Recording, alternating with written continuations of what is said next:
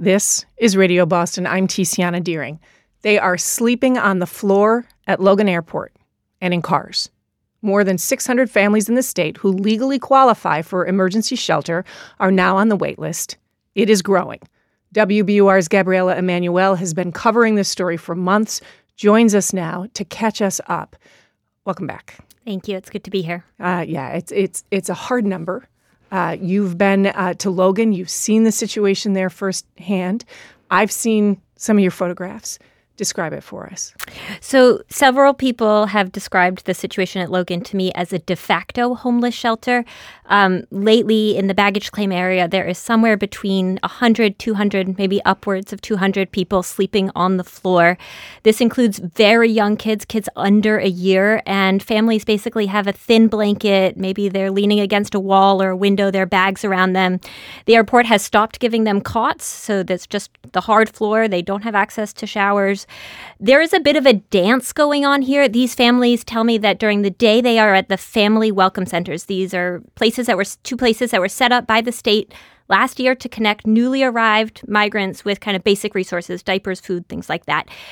But then when that closes at the end of the day, these families are being put in Ubers, taxis, Lyfts, and sent to Logan Airport each night. And then in the morning, the airport sends them back to the Family Welcome Center. A spokesperson for the state told me the Family Welcome Centers give people transportation to wherever was the last safe place they stayed. They say they don't encourage them to go to Logan, but sometimes they don't have another option. I should also add, experts say they have serious concerns about the family's well-being, their health, and then there are also people who've raised concerns about airport safety and security because there are people sleeping there and people dropping off donations, that type of problem. Where are the two family welcome centers? Remind us. There's one in Alston, Brighton area, and there's one in Quincy. Okay. So what are you hearing from the people who are finding themselves sleeping on the floor at Logan? Yeah, the people I've spoken to said they're really struggling. Earlier this week, there was a father there I spoke to, DaCosta. We're just using his middle name to protect his identity. But he's there with his wife, 3 kids, ages 6, 3, and 1. He described this routine of kind of ping-ponging between the airport and the Family Welcome Center. Come sleep in airports, and in the morning we come again, and over every day. Every day. Now is day 10. Yes. Do you sleep okay? No, of course no. It's so cold. It's cold. I'm cold too, and we have no bed. I don't want to be rude, but I think this is the politicians and the government sometimes don't care. Yeah. You get the feeling they don't care. Yes. So his family is on the wait list for shelter. That's what he told me, but he has no insight into when they will actually get a spot in the shelter system. And I can also add that his 6-year-old is not enrolled in school. He told me he was told that he needs an address to go to school, which is not legally the case, but it speaks to the fact that these families are kind of falling through the cracks. So we're speaking with WBUR's Gabriela Emanuel, our senior health and science reporter. We are catching up on the situation with families who are seeking emergency shelter, who legally qualify for emergency shelter, but are no longer able to receive it. And I'll remind our listeners that there was a state law 40 years ago that we would provide emergency shelter to families who legally qualify.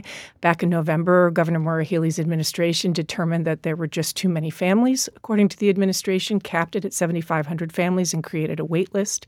We are now seeing the effects of that wait list. Prior to that, we would not have seen families sleeping in Logan Airport. Is that correct? Yes. Okay. And so where are we on the figure for the wait list?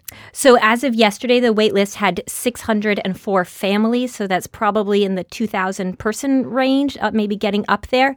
These families, as you said, have made it through this really rigorous process to be deemed eligible for shelter. So they have to be a Massachusetts resident. They have to prove they're extremely poor. They have no place else to go. They've done all that. And then they're put on a wait list and they have to kind of wait, and there's very little clarity into when you will get off the wait list. As you said, for context, we have this law.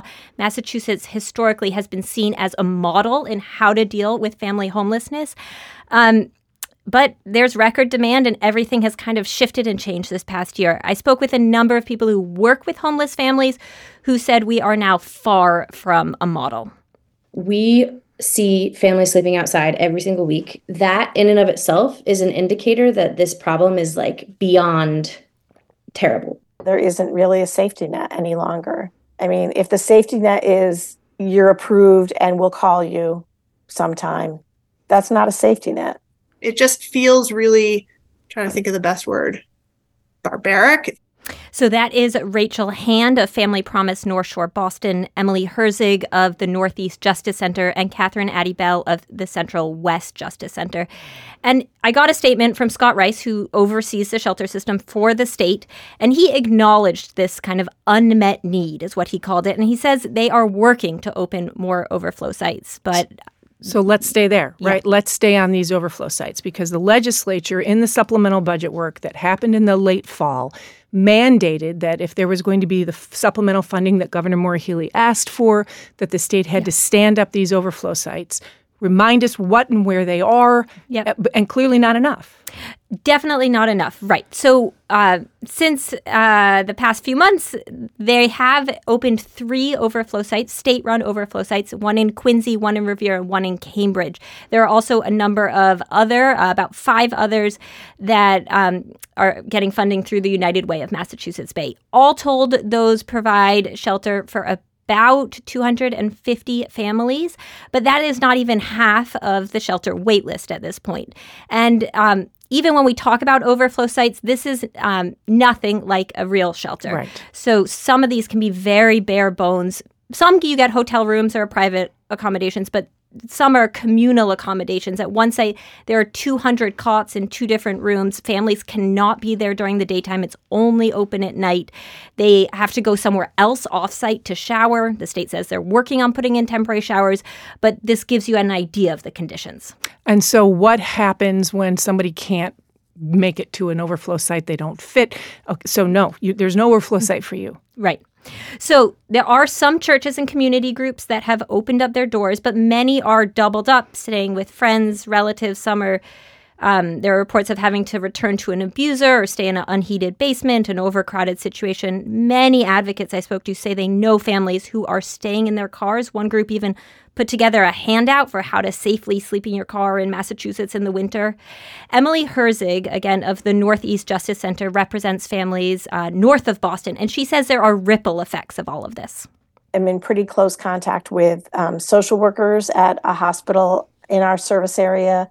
They are saying that even for newborn babies, which should be the first priority in the new waitlist system, they're being told, yeah, the family's eligible, but can you just keep them, hold them there for longer because they don't have a place for them. That's straining a small community hospital. It's kind of a crazy situation.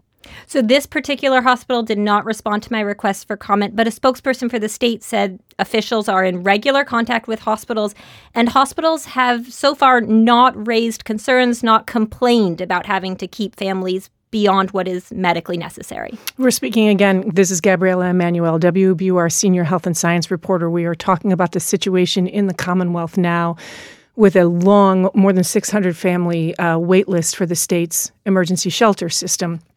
I want to come to I've got another question for you in a minute, but I want to backtrack for a second. Sure. Having run a large agency where we did shelter work, the matter in which you provide shelter matters. We are talking about being well below the standard of care on things like overflow shelters, and that matters, yes? Yes. I just need to establish that. Yes. So when you speak with people who advocate for homeless families, they say, yes, we understand we are in a crisis, but we also need the state to acknowledge that what they are providing currently is inadequate. Okay. So now we've also seen that people have to move sometimes very long distances to find shelter assignments. There's been some consolidation. The state says that consolidation is in the spirit of actually providing better services and creating a more affordable network. I'm thinking about the New Bedford Lights reporting on a woman whose birthing plan was uprooted shortly before her delivery because she had to be moved from Fairhaven to Lowell. So is that disruption, you and I have talked about it before, is it still an issue? Most definitely. So it's both an issue for the shelters and also for the overflow sites. There are parts of the state, large parts of the state, that have absolutely no overflow sites. So Western Massachusetts is one example. So say there's a family there, are lucky enough to get an overflow spot, they may have to travel several hours to get there. I spoke with Catherine Addybell of the Central West Justice Center, and she said this is especially hard for kids. They're now being yanked away from maybe what is the most stable part of their lives, which is their school, their classmates, their friends. Also, many of my clients are working. This is the working poor. They're at risk of losing their jobs, which is totally counterproductive. State officials, again, say they are working to open more overflow sites, hopefully some in Western Mass. And they do say their data suggests 75% of the wait list, almost 75, I should say, are families in the greater Boston area. Okay, so Governor Healy released her budget proposal yesterday, and in a few minutes we're going to dive more deeply into it, sort of across that. But for now, the actual budget that she's released level funds the emergency shelter system at 4,100 families, despite the fact that right now the system is maxed out. According to the Healy administration, they chose to max out at 7,500 families and then create this wait list. So in the budget, it's 4,100 families, and then the administration draws the rest of the money to kind of cover this situation that we're in from one-time sources, which would suggest an assumption that at some point this is not where we are anymore. What are you hearing on the ground about Healy's overall financial and approach to this? Yes, I've spoken to a couple people, advocates for the homeless, who say this is all very concerning. Basically, there, as you said, is this assumption that there will be a substantially lower shelter population at some point in the near future. And it's unclear how the governor will actually achieve that. Advocates say they were grateful to see that there were no additional eligibility requirements that have been announced yet. But one thing that's on everyone's mind is that late last year, the state gave itself the right to limit how long families can stay in the shelter system. It hasn't done that yet, but there is concern that that might happen in the near future. We've seen other places like New York City do that, but advocates say that's disruptive to families. Where will they go? And to be clear, do the agencies think we are looking at a short-term situation here? No, there is a sense that we're playing catch-up and scrambling to deal with a situation that was predictable. Okay, so Healy also joined 8 other governors across the country pushing the Biden administration for more funding, but she went further earlier this week, calling for reform to border policies, pushing on immigration reform. Congress may be close to a bipartisan deal like that, but it doesn't look like it would contain some of the measures that long have been held important by progressives, such as the path to citizenship for people who are already here. Are organizations watching Healy, watching D.C. on immigration policy? Yes, they are. But I will say there's a sense of frustration among some homeless advocates saying that the governor keeps blaming the shelter situation on immigration, on the federal government. We know about half the families in the shelter system are asylum seekers, refugees, recent migrants. But there's another half that are longtime Massachusetts residents who are facing a housing crisis many years in the making. And they want the acknowledgement that both of these are pieces of the puzzle. So what are you going to follow now, Gabriella? I think we really have to see what happens with the Logan situation. We have to see whether there is a cap placed on how long families can stay in the shelter system. There's a lot that's in flux right now. What we do with all of these families who are on the wait list, many who don't have somewhere safe to go. This is a new situation for Massachusetts, and we really need to see what happens and how it all unfolds. WBUR's Gabriella Emanuel, thanks so much. Thank you.